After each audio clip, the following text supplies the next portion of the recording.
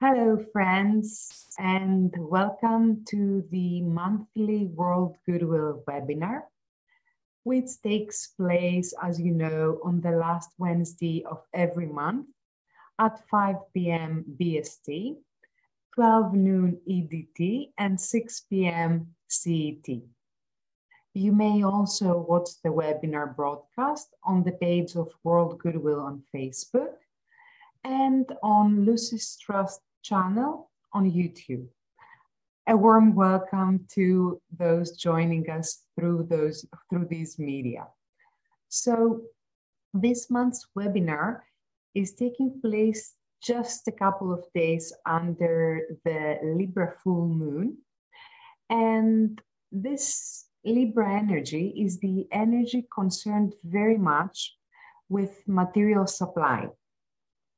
In that spirit, we will soon welcome Share the World's Resources, an organization active in precisely the field concerned with the distribution of planetary resources. But I will tell you more about that in a moment. What I would like to draw your attention to is that next month, there will be no Goodwill webinar, as it is very, very near this year's World Goodwill Seminar. And that will take place on the 29th of October. It's a Saturday. And it will be a grander event, a more festive occasion. So bear that in mind. Of course, we will upload the notification on our website, but I wanted to make it clear through here as well. So back to Share the World's Resources. As I said, it's an organization which provides a service, let's say, in the field concerned with how the material resources of the planet are distributed. You will hear from Adam Parsons, who is one of the key figures behind Share the World's Resources, and has been kind enough to be here with us today to introduce us to their work. After Adam's talk, there will be time for questions or for comments from the audience. We will prioritize Zoom audience, but if there is time left, we will also try to take some questions from our audience on Facebook or on YouTube. So without further delay, I would like to welcome Adam from Share the World's Resources. Adam, are you here? Hello, yes. Can you hear me and see me? We can hear you and we can see you very well. Great. So welcome. Thank you. Thank you for being here. I'm very excited to hear about what your organization is doing. It is always very good for us to be able to hear from people that are, as we say, in the field where the action happens, because we mostly work on the inner side of things. So please go ahead. Sure, thank you. Well, yeah, it's a pleasure to be able to speak to you about our work here at Share the World's Resources. The last time I spoke to World Goodwill was actually back in 2008, would you believe, at your annual seminar, which was held in support of the 60th anniversary of the Universal Declaration of Human Rights. And the themes we discussed back then, that was in the wake of the global financial crisis, are today obviously more urgent than ever. What I would like to do for those who may not be familiar with our organization is to speak for 10 or 15 minutes perhaps about who we are, our perspective on international affairs, and also our campaign vision. And I can also overview our understanding of the cause for sharing global resources, what that means in broad terms.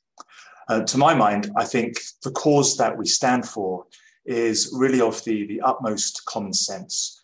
How can there be any solution to the manifold crises facing humanity unless we share the resources of the world more equitably and sustainably, both within nations and internationally. And considering the inertia and myopia of our governments, how can that happen unless there is a monumental engagement of civil society, of men and women of goodwill everywhere, who are called upon at this pivotal time in human history to stand up and raise our voices for this cause of all causes, this movement of all movements, that right now is not a cause that is really on the lips of most political activists, that is not even a movement to speak of. So even to talk of the idea of international sharing today is to walk a very lonely road, and a very misunderstood road due to all the conflicting ideologies and isms that plague our understanding. And yet, as students of the ageless wisdom, we know that sharing is the only future for humanity, because indeed it is part of the plan. And indeed, within the principle of sharing is a great and holy science that, in the words of the Master DK, ever governs divine purpose. Perhaps I can also quote, if I may, some of the words of DK from the book by Alice Bailey, The Externalization of the Hierarchy, that speaks much about the principle of sharing and its future promise as a recognized motivating concept of the new civilization. It states, the new world order will recognize that the produce of the world, the natural resources of the planet and its riches belong to no one nation but should be shared by all. There will be no nations under the category haves and others under the opposite category. A fair and properly organized distribution of the wheat, the oil, and the mineral wealth of the world will be developed based upon the needs of each nation, upon its own internal resources and the requirements of its people. All this will be worked out in relation to the whole. Those words were published in 1957. And in the book, The Problems of Humanity, published just after the Second World War, it is also written, someday the principles of cooperation and of sharing will be substituted for those of possessive greed and competition. This is the inevitable next step ahead for humanity, one for which the entire evolutionary process has prepared mankind. So it's instructive for us to take a step back and look at where we stand in relation to those words around 70 years later. Regardless of the advancements of modern society through a communications revolution and economic globalization, still humanity is characterized by superdivisions between the very rich and the very poor. Total global wealth has grown to record levels, yet the bottom half of the world population own less than 1% of all this financial abundance. The rising number of billionaires in the world own as much wealth as the poorest half of the planet combined. And perhaps nothing describes the lack of sharing in our societies more than the incidence of hunger and destitution within affluent nations like here in Britain, where record numbers of people on low incomes are turning to food banks to survive. But there is no escaping the fact that the impact of extreme poverty is generally far more severe in less developed countries, where millions of people face constant food insecurity and starvation, despite there being enough food available in the world to feed everyone 1.5 times over. According to World Bank statistics, around 4.3 billion people live on less than $5 a day, the very minimal amount of income that might ensure a dignified life. And as a consequence of life-threatening deprivation and inadequate social protection, around 15 million people continue to die every year from largely avoidable poverty-related causes, equivalent to more than 40,000 people every single day. This is why for decades now, SCWR has stood behind the vision in the long-forgotten Brandt Report of 1980. This was the recommendations of a group of respected world leaders chaired by the former Chancellor of Germany, Willy Brandt, who together advocated for an international emergency program and a major restructuring of the global economy with the immediate aim of eliminating hunger and extreme poverty. Of course, the political will to implement those measures was lacking in the early 1980s. And not since then have governments seriously considered ending poverty in a way that is commensurate with the vast scale of this ongoing emergency. Although many of the Brandt Commission's recommendations may be outdated after almost 40 years, the report still contains an inspired outline of what it means to implement the principle of sharing as a guide to political attitudes and global economic activity. Now, more than ever, a massive transfer of resources is called for on an international scale with a view to securing the long-agreed human rights of the poorest people who are struggling to survive. But to the contrary, in the past few years, we have witnessed the greatest rise in inequality since records began, with the already wealthy and large corporations being the main beneficiaries of public bailout funds during the global pandemic. The World Food Programme was even reduced to pleading with billionaires to help provide emergency aid to the record numbers of people facing famine. It is clear that the Group of 7 nations and other wealthy nations largely failed the test of international cooperation, most of all in terms of the mandatory worldwide sharing of a COVID-19 vaccine. And with the combined effects of climate change and the war in Ukraine, the world is now facing an ever greater humanitarian emergency. Even before the war started in February, hunger and malnutrition were on the rise globally, with an unacceptable 823 million people estimated to be going hungry last year. Over the course of the pandemic, the number of severely food insecure people literally doubled, with almost 50 million people now estimated to be on the edge of famine. And as food prices are continuing to rise, another 19 million more people are expected to face chronic undernourishment by next year. This is a global disaster that far too few people are talking about, while affluent nations are massively increasing military spending and cutting aid flows to the world's poorest nations. The United Nations humanitarian projects today face a record funding gap at a time when demand for support to help the world's most vulnerable has reached an all-time high. I should also stress, of course, that overseas aid alone will never be enough to transform our world along more just and spiritual lines. Long before the pandemic struck, for example, Africa was losing about $192 billion every year to the rest of the world, more than 6 times the amount of aid going back to the continent. Developing countries as a whole lose about $1 trillion each year through tax evasion and other corrupt practices, which is nearly 10 times the size of the aid budget. Tackling the root causes of poverty and inequality will clearly demand major structural reform of the global economy based upon a genuine form of multilateral cooperation and economic sharing. It is not about merely upscaling aid as a form of charity. It is about the kind of systemic transformations that are necessary for everyone to enjoy dignified lives in more equal societies with economic justice. The question is how we may even begin to reverse the current trends towards catastrophe and endless suffering for the struggling majority. The reversal of governmental priorities that is needed to ameliorate this immense crisis may never be achieved unless world public opinion focuses on the worsening reality of poverty amidst plenty. Never before has it been so important for an enormous outpouring of public support in favor of sharing the world's resources, thus to guarantee the long-agreed socio-economic rights of every citizen, no matter where they live.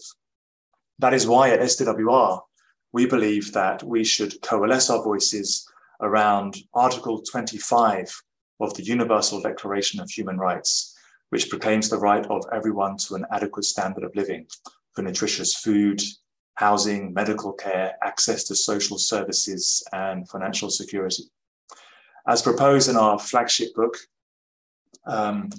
we need unprecedented numbers of people to unite behind a single overarching demand for governments to implement Article 25 as an effective international law. It will require enormous, continuous, and peaceful demonstrations on behalf of the least advantaged members of the human family, both in our own countries and far abroad. The time has come to forge a huge, united public voice, one that has the potential to reorder global priorities and empower the United Nations to truly represent we the peoples of the world. There is much more to be said about our campaign and its vision, but for anyone who is interested, I would urge you to read this book, heralding Article 25, A People's Strategy for World Transformation, which is available from bookshops and can also be read for free on our website at sharing.org. We also have regular online presentations and discussions where you can learn more about the campaign and get involved. Our next event is on the 9th of November, and you can sign up via our website or our Facebook and Twitter pages. I would like to end by returning to the sentiments at the beginning of this introduction, where I touched upon the inevitability of the great cause for sharing to become the #1 issue of our time. I've not even mentioned the challenge of sharing the Earth's natural resources in order to combat climate change and meet the common needs of all within environmental limits. And there is clearly much, much more to this discussion from a spiritual point of view, for which I would again urge anyone interested to read the books by Mohammed Misbahi. I would particularly recommend one of our recently published books called The Sharing Economy, Inaugurating an Age of the Heart, which explores the need for a new education based on the art of being or self-realization if we are to bring about a simpler, more equal and joyful way of living that embraces the ageless wisdom teachings. Mohammed Misbahi, STWR's founder, also writes more in this book about the spiritual significances of our vision of heralding Article 25. For example, it states, "Hearken to the prospect of millions of people worldwide calling on governments to immediately prevent the shameless reality of needless poverty-related deaths.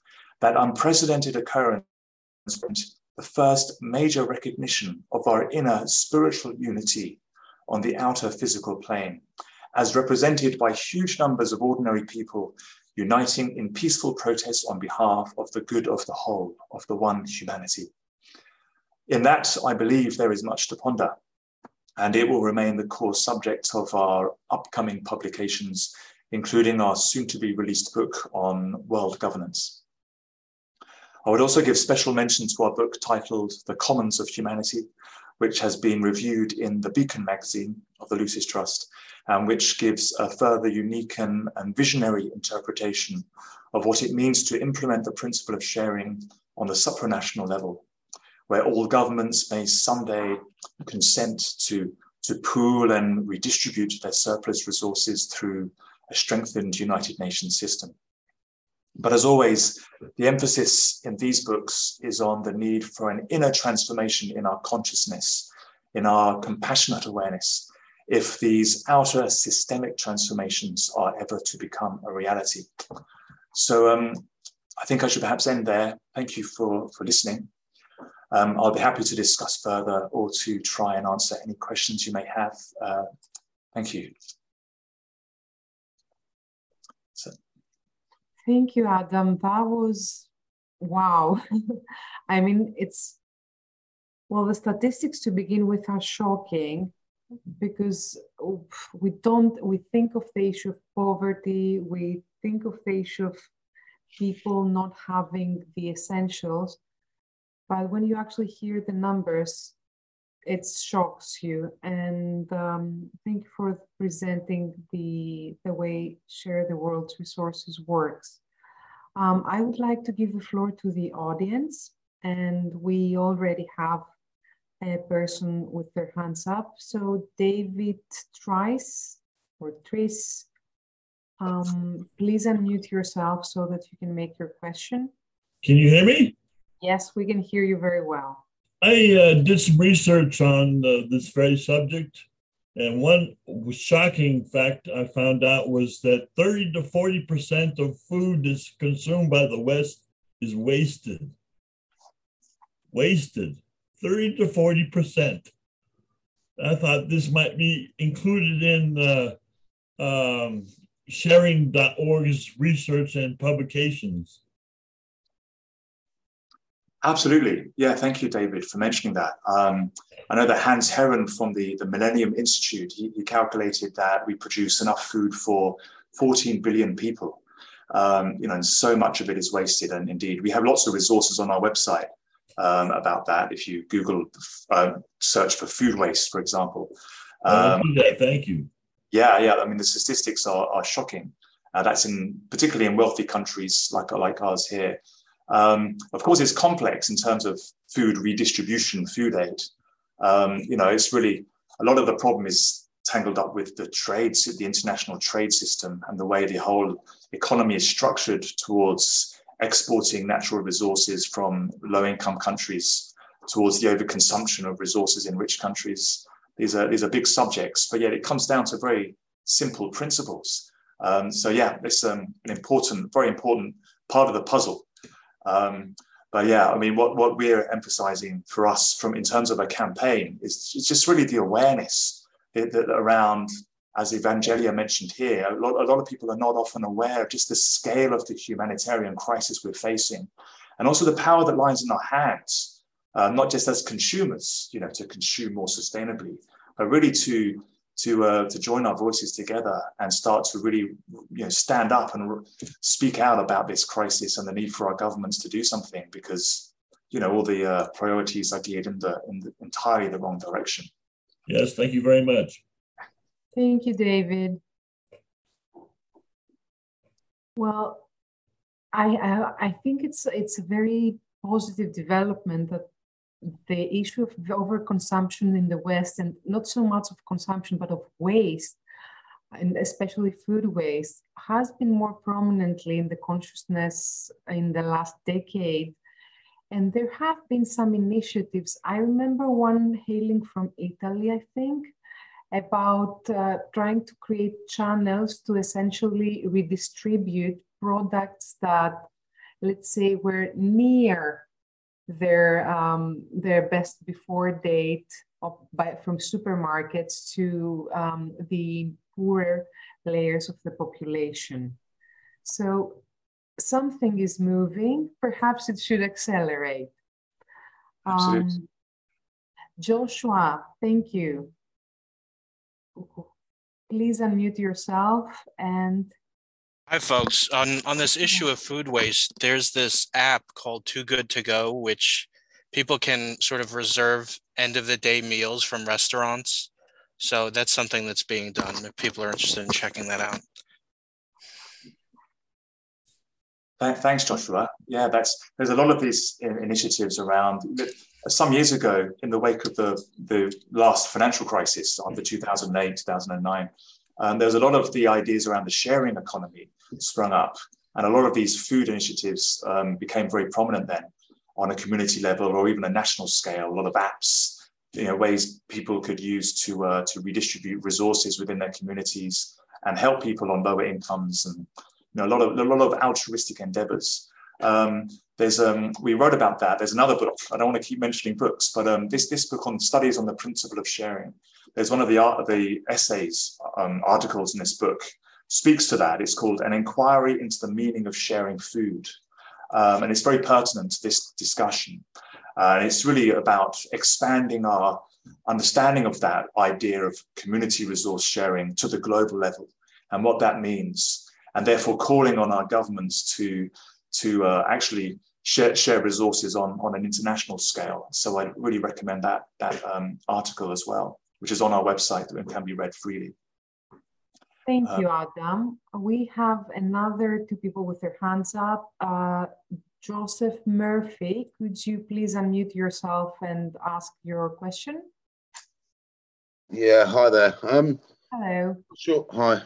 Thanks for your talks. I'm not sure it's necessarily a question. Is in relation to food and stuff. Well, there's so many different angles to it, but I do feel that localism, and in relation to kind of what Adam was saying, that actually it starts in communities, neighbours talking, raising each other's awareness of these sort of issues. I know there's someone like myself that's worked in the community for a long time. We've banging down so many doors to try and get support, you just get doors slammed in your face. So to a point, we've me and some colleagues have created an organisation called Good Grace Farm, and we're based in the East Midlands in the UK, but we've set up a farm in Kenya. It's 8 to 10 acres. So basically, we fund from our own pockets, our own wages. So it's like direct action, giving back directly, and we do extra work to raise funds for that. So we buy the lease on the land for the first 2 years. We provide training. We provide salary for like a farm development manager. We provide the seeds, everything else. And then the profits are split between going to one side to save towards a lease, buying more seeds going forward, and then for people to have food for themselves. And we're doing that in conjunction with the African Health and World Population that's based in Kenya. And I met the lady there, one of the UN talks. She was a guest speaker. And the aim of that is, so for the first 2 years, then we'll go on to another site in another region.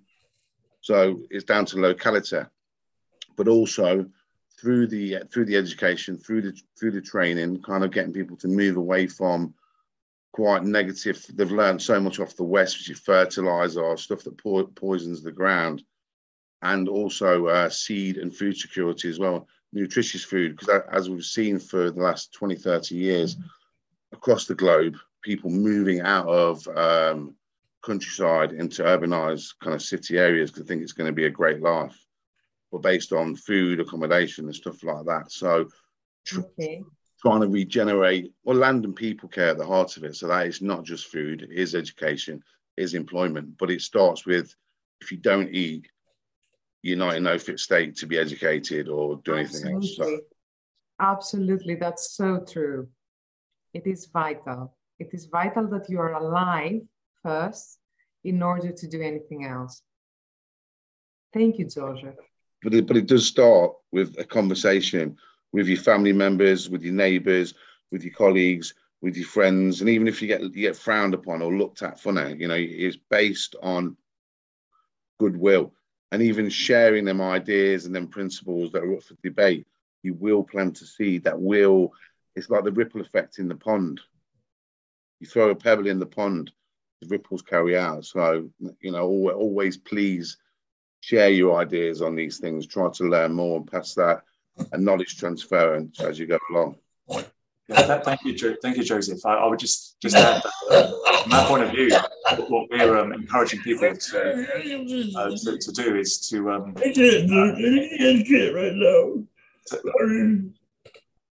I would encourage people to also talk about Article 25 as part of those discussions, because indeed, as this movement we're talking about, this vision obviously doesn't exist yet, and we can do what we can in our communities to raise our own voices, but with the existing demonstrations that reflects the Article 25 in some way, but we're encouraging people to actually use the Universal Declaration of Human Rights, Article 25 specifically, to start conversations, because often people don't know about this. They don't even know about the founding vision of the United Nations often. So this is for us a good place to start, because then it points to the responsibilities of our governments as well as our own responsibilities.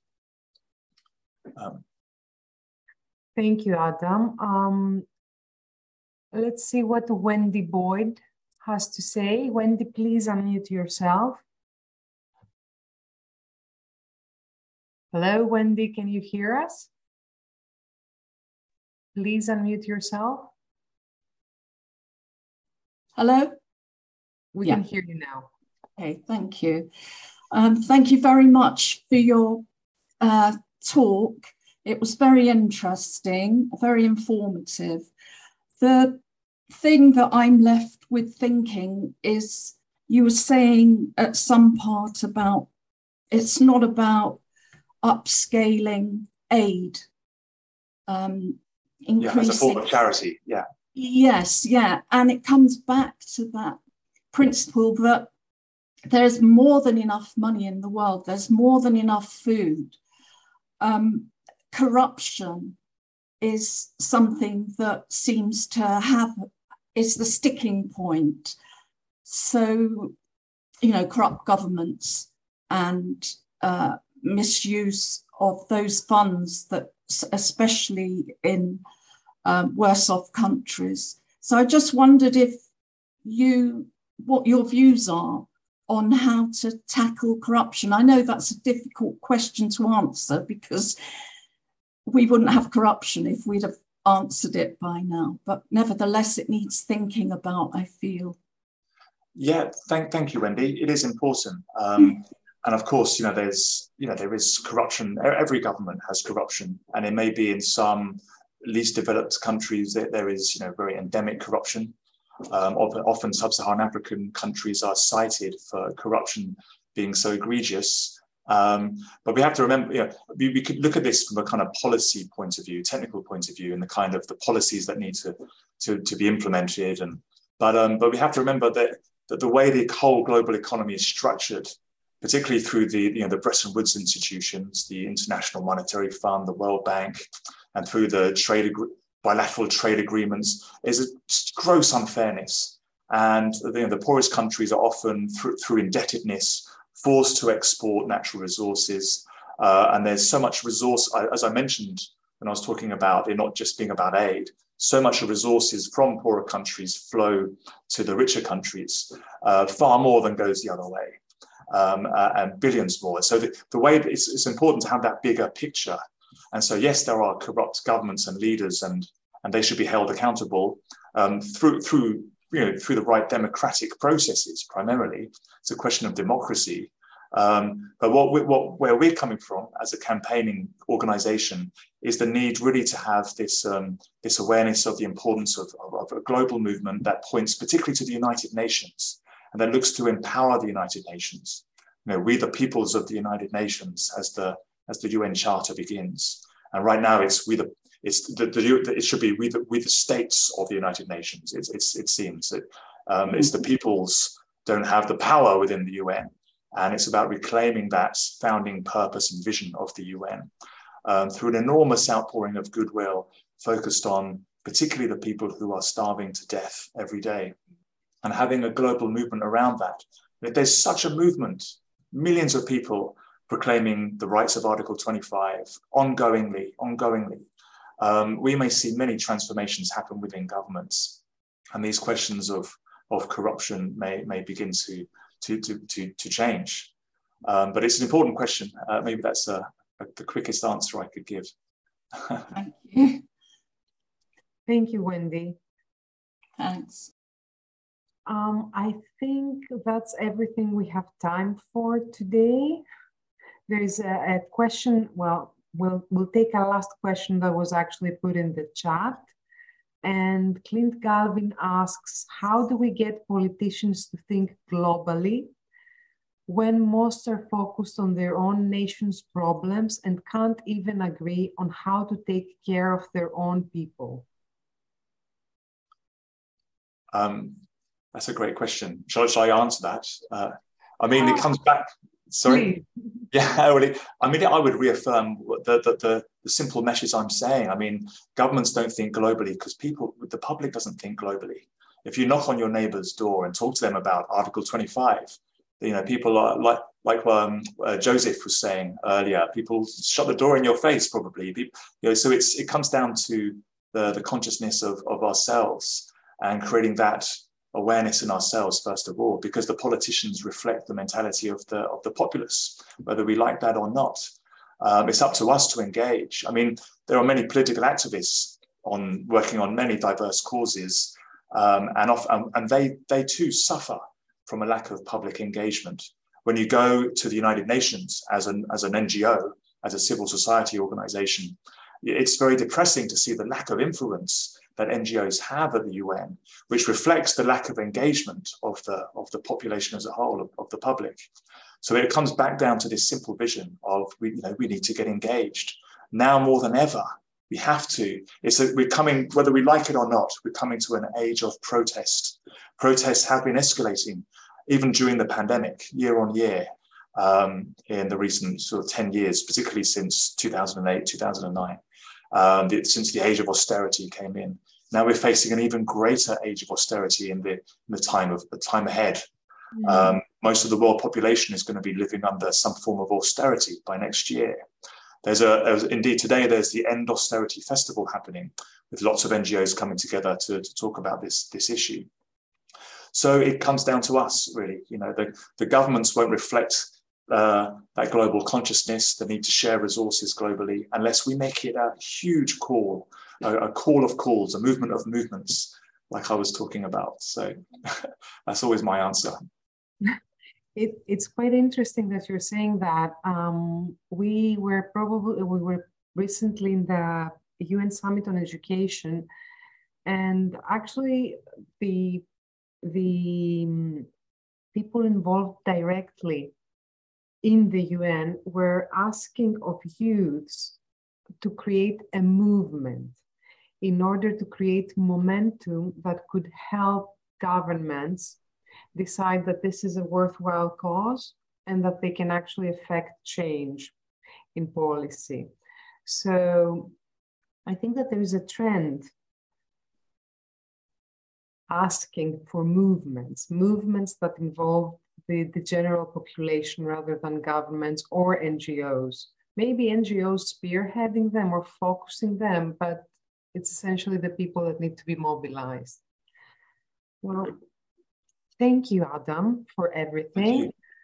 And we are going to move on to a small presentation I will give, and I'm going to essentially try and frame the whole thing of supply of resources from an esoteric point of view, and present the actual issues and energies involved in what we know as expressed reality, what is the reality that we're actually living in. So let me share my screen. Okay. Oh, there we go.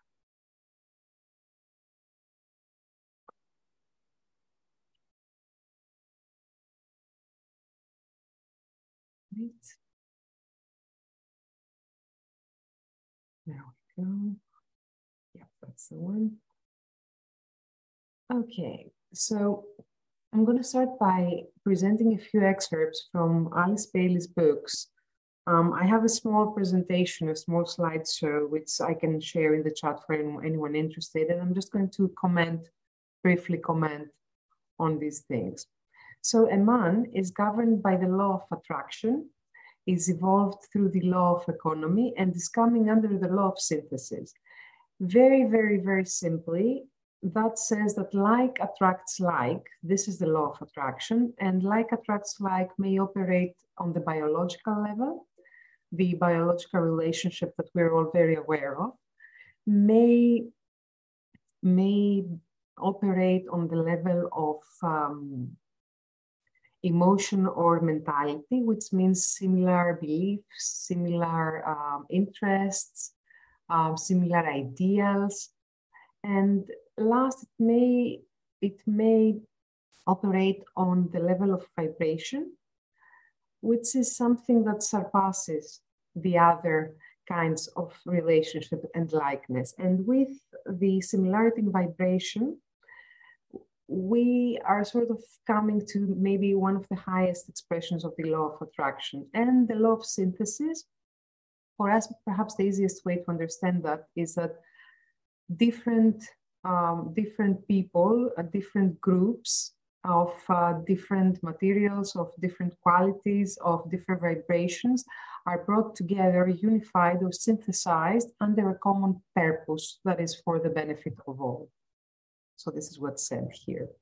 So economy governs the material process with which he is not so much consciously concerned. Attraction governs his connection with other units or groups, and synthesis is the law of his inner self, of the life within the form.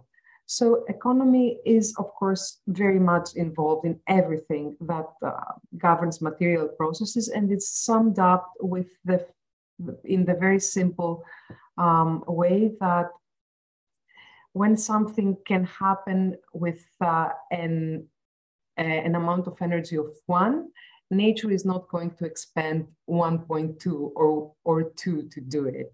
So matter is governed by that which requires the least energy to happen, okay? The outer illusion is but the phenomenal appearance of the subjective realities conditioned by men's thoughts throughout the ages. I'm just putting this here because I wanted to draw your attention to how important the way we think is about in shaping the reality that we actually live in. Some dim idea providing analogy, even when eluding specifications, might be gained if you will endeavor to think of the human family, the fourth kingdom in nature, as an entity, as constituting a single unit, expressing itself through the many diversified forms of man. You, as an individual, are an integral part of humanity, yet you lead your own life, you react to your own impressions, you respond to exterior influences and impacts, and in your turn, you emanate influences, send forth some form of character radiation and express some quality or qualities. You thereby, and in some measure, affect your environment and those whom you contact. Yet, all the while, you remain part of a phenomenal entity to which we give the name of humanity. Disease is seldom of individual origin unless a man misspends his life and definitely misuses his body, and the bulk of the disease to be found in the world today is almost entirely of group origin. It is inherited, is the result of infection, or the result of undernourishment. The last named cause is primarily an evil of civilization. It is the result of economic maladjustment or the corruption of food. The keynote to good health, esoterically speaking, is sharing or distribution, just as it is the keynote to the general well-being of humanity. The economic ills of mankind closely correspond to disease in the individual. There is a lack of free flow of the necessities of life to the points of distribution. These points of distribution are idle. The direction of the distribution is faulty, and only through a sane and worldwide grasp of the New Age principle of sharing will human ills be cured. Only by the right distribution of energy will the ills of the physical body of individual man also be cured.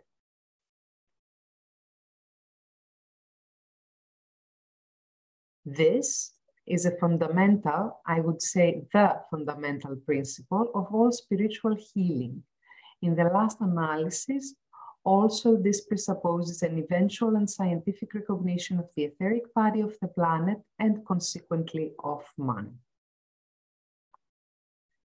As I earlier pointed out, these latter causes of disease are not primarily the result of inner subtle forces, but are the pouring upwards into the etheric body of energies from the physical plane itself and from the outer world of forces.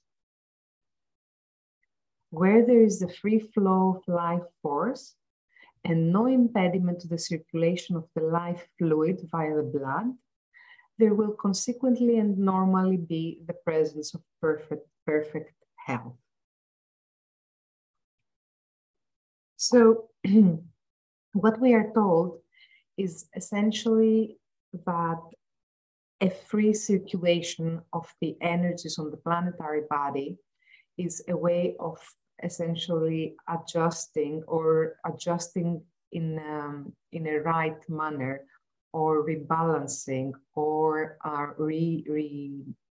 readdressing and healing the cleavages that we are presently facing. How is this happening? There are 7 major centers on the human etheric body, and they're responsible for the distribution of planetary prana to the physical systems and organs in the human physical body.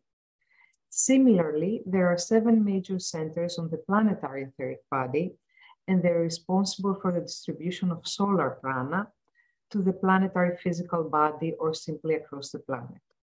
When these centers become congested, which means that they are given more to do than they're capable of, and overconsumption might be a good example of that. Or when these centers are idle, inevitably they won't be able to distribute the right amount of energy to the area under their influence. That may externalize as what we might describe as poor conditions. We presently know that there are 5 active centers on the planet. These are Geneva, London, Darjeeling, Tokyo, and New York.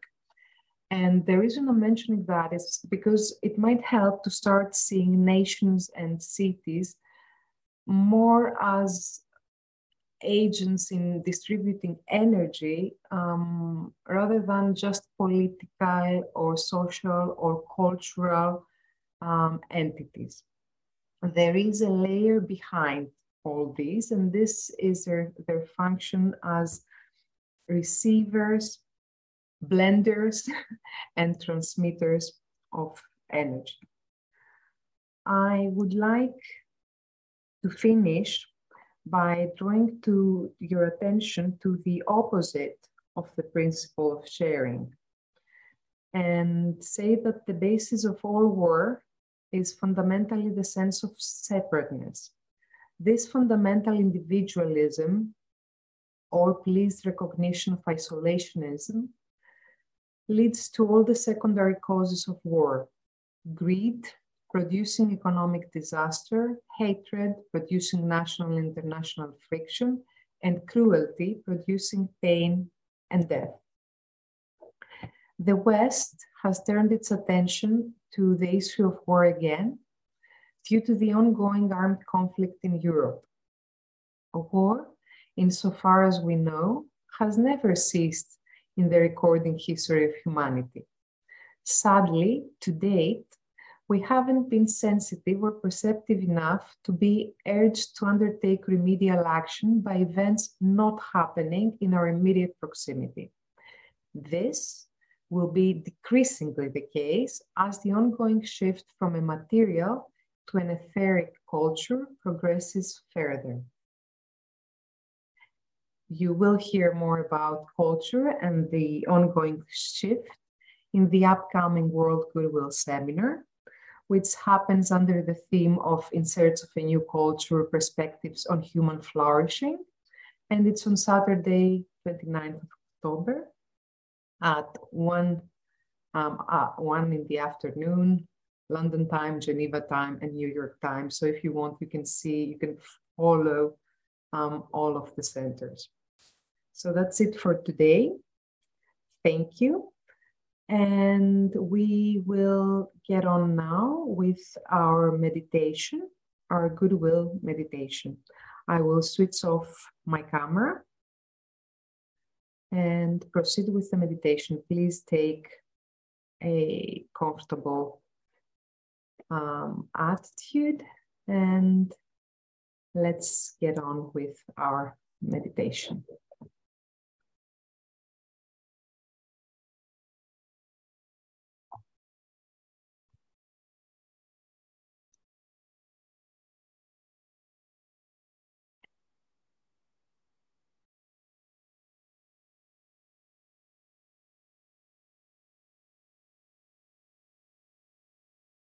So we link up in thought with all those people throughout the world who are working with this Goodwill meditation group.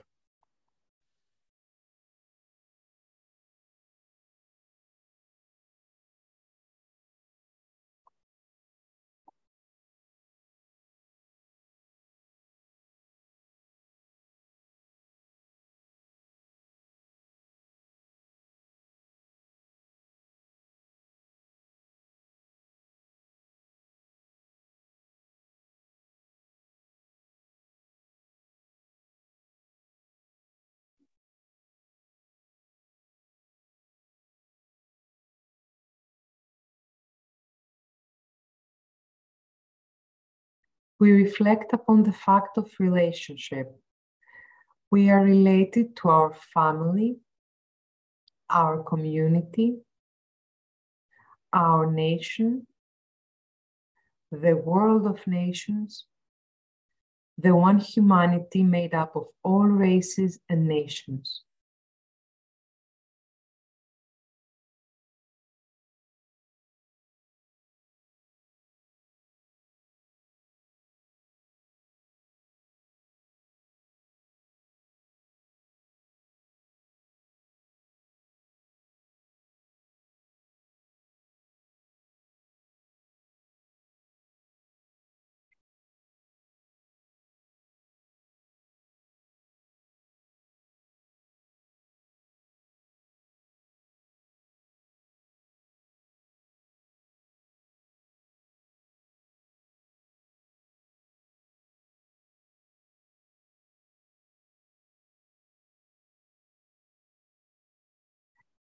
We use the mantra of unification.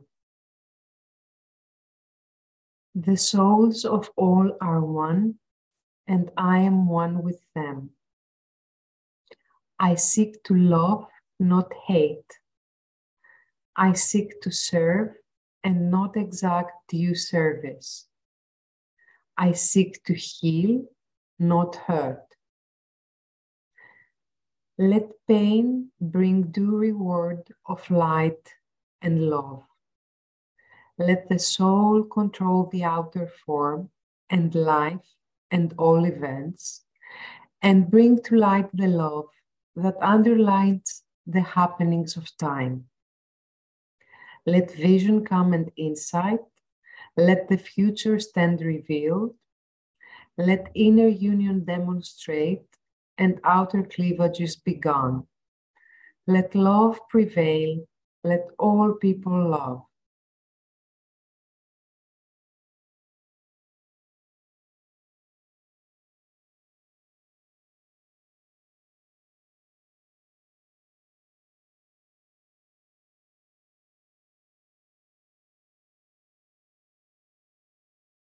Reflect upon your own and humanity's relationship with all beings who dwell in the higher realms of mind and heart, the spiritual hierarchy of saints, rishis, bodhisattvas, and masters, honored by all the world's religions and spiritual groups.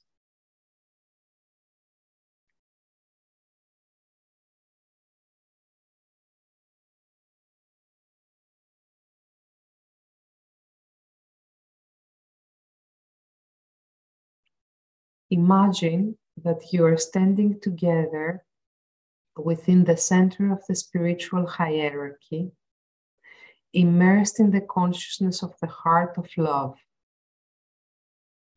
For some, this heart of love is known as the Christ, and other faiths have other names for the one at the center, such as Maitreya, the Imam Mahdi, and the Kalki Avatar.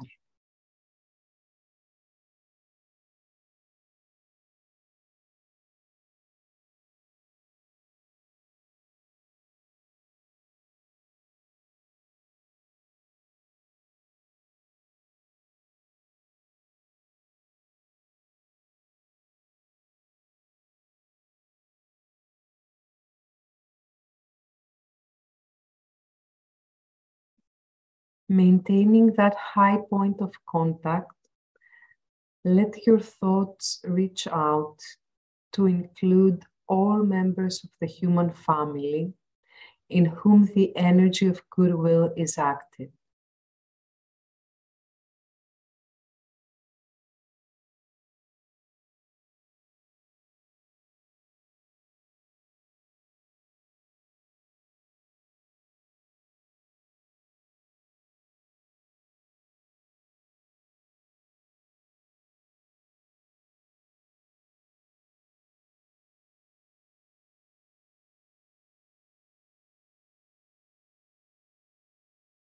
Silently voice the affirmation. In the center of all love, I stand. From that center, I, the soul, will outward move.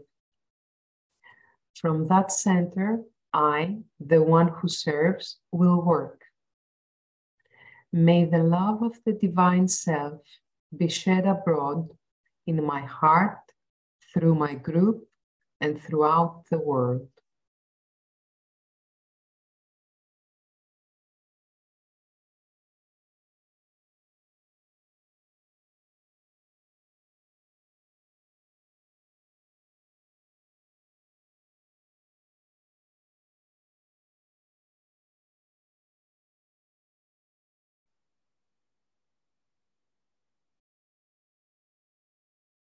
Now visualize the energy of love flowing from the spiritual hierarchy through the men and women of goodwill and into human hearts and minds, infusing them with goodwill and creating loving and harmonious human relationships.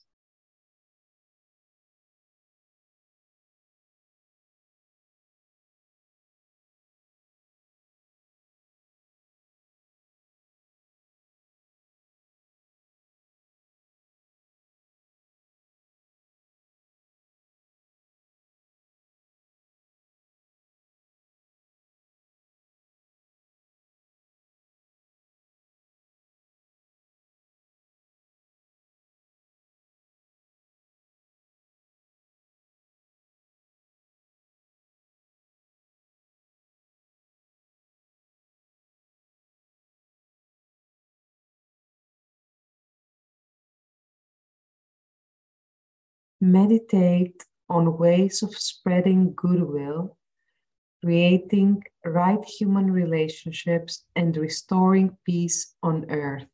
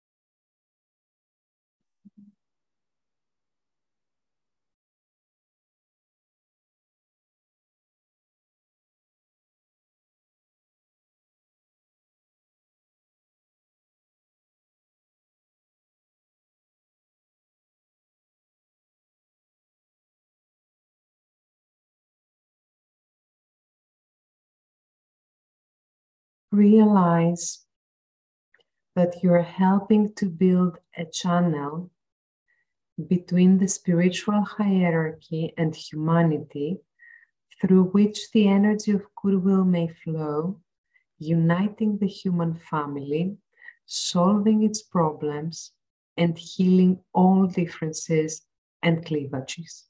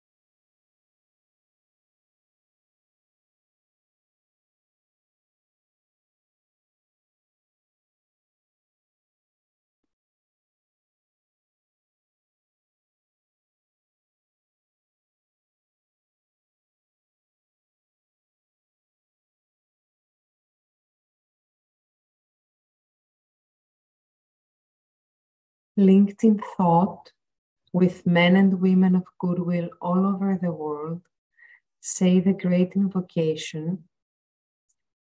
Say it with deliberation and full commitment to its meaning, knowing that you're radiating its potent energies to humanity.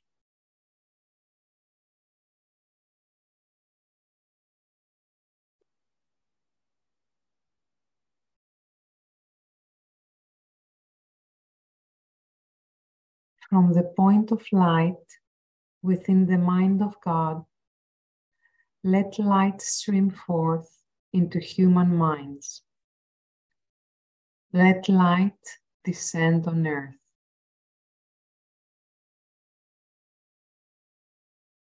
From the point of love within the heart of God, let love stream forth into human hearts. May the coming one return to earth.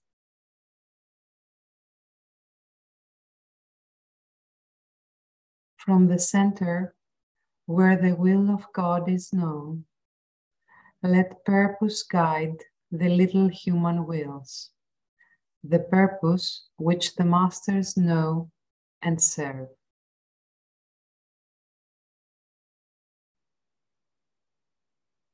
From the center, which we call the human race, let the plan of love and light work out, and may it seal the door where evil dwells.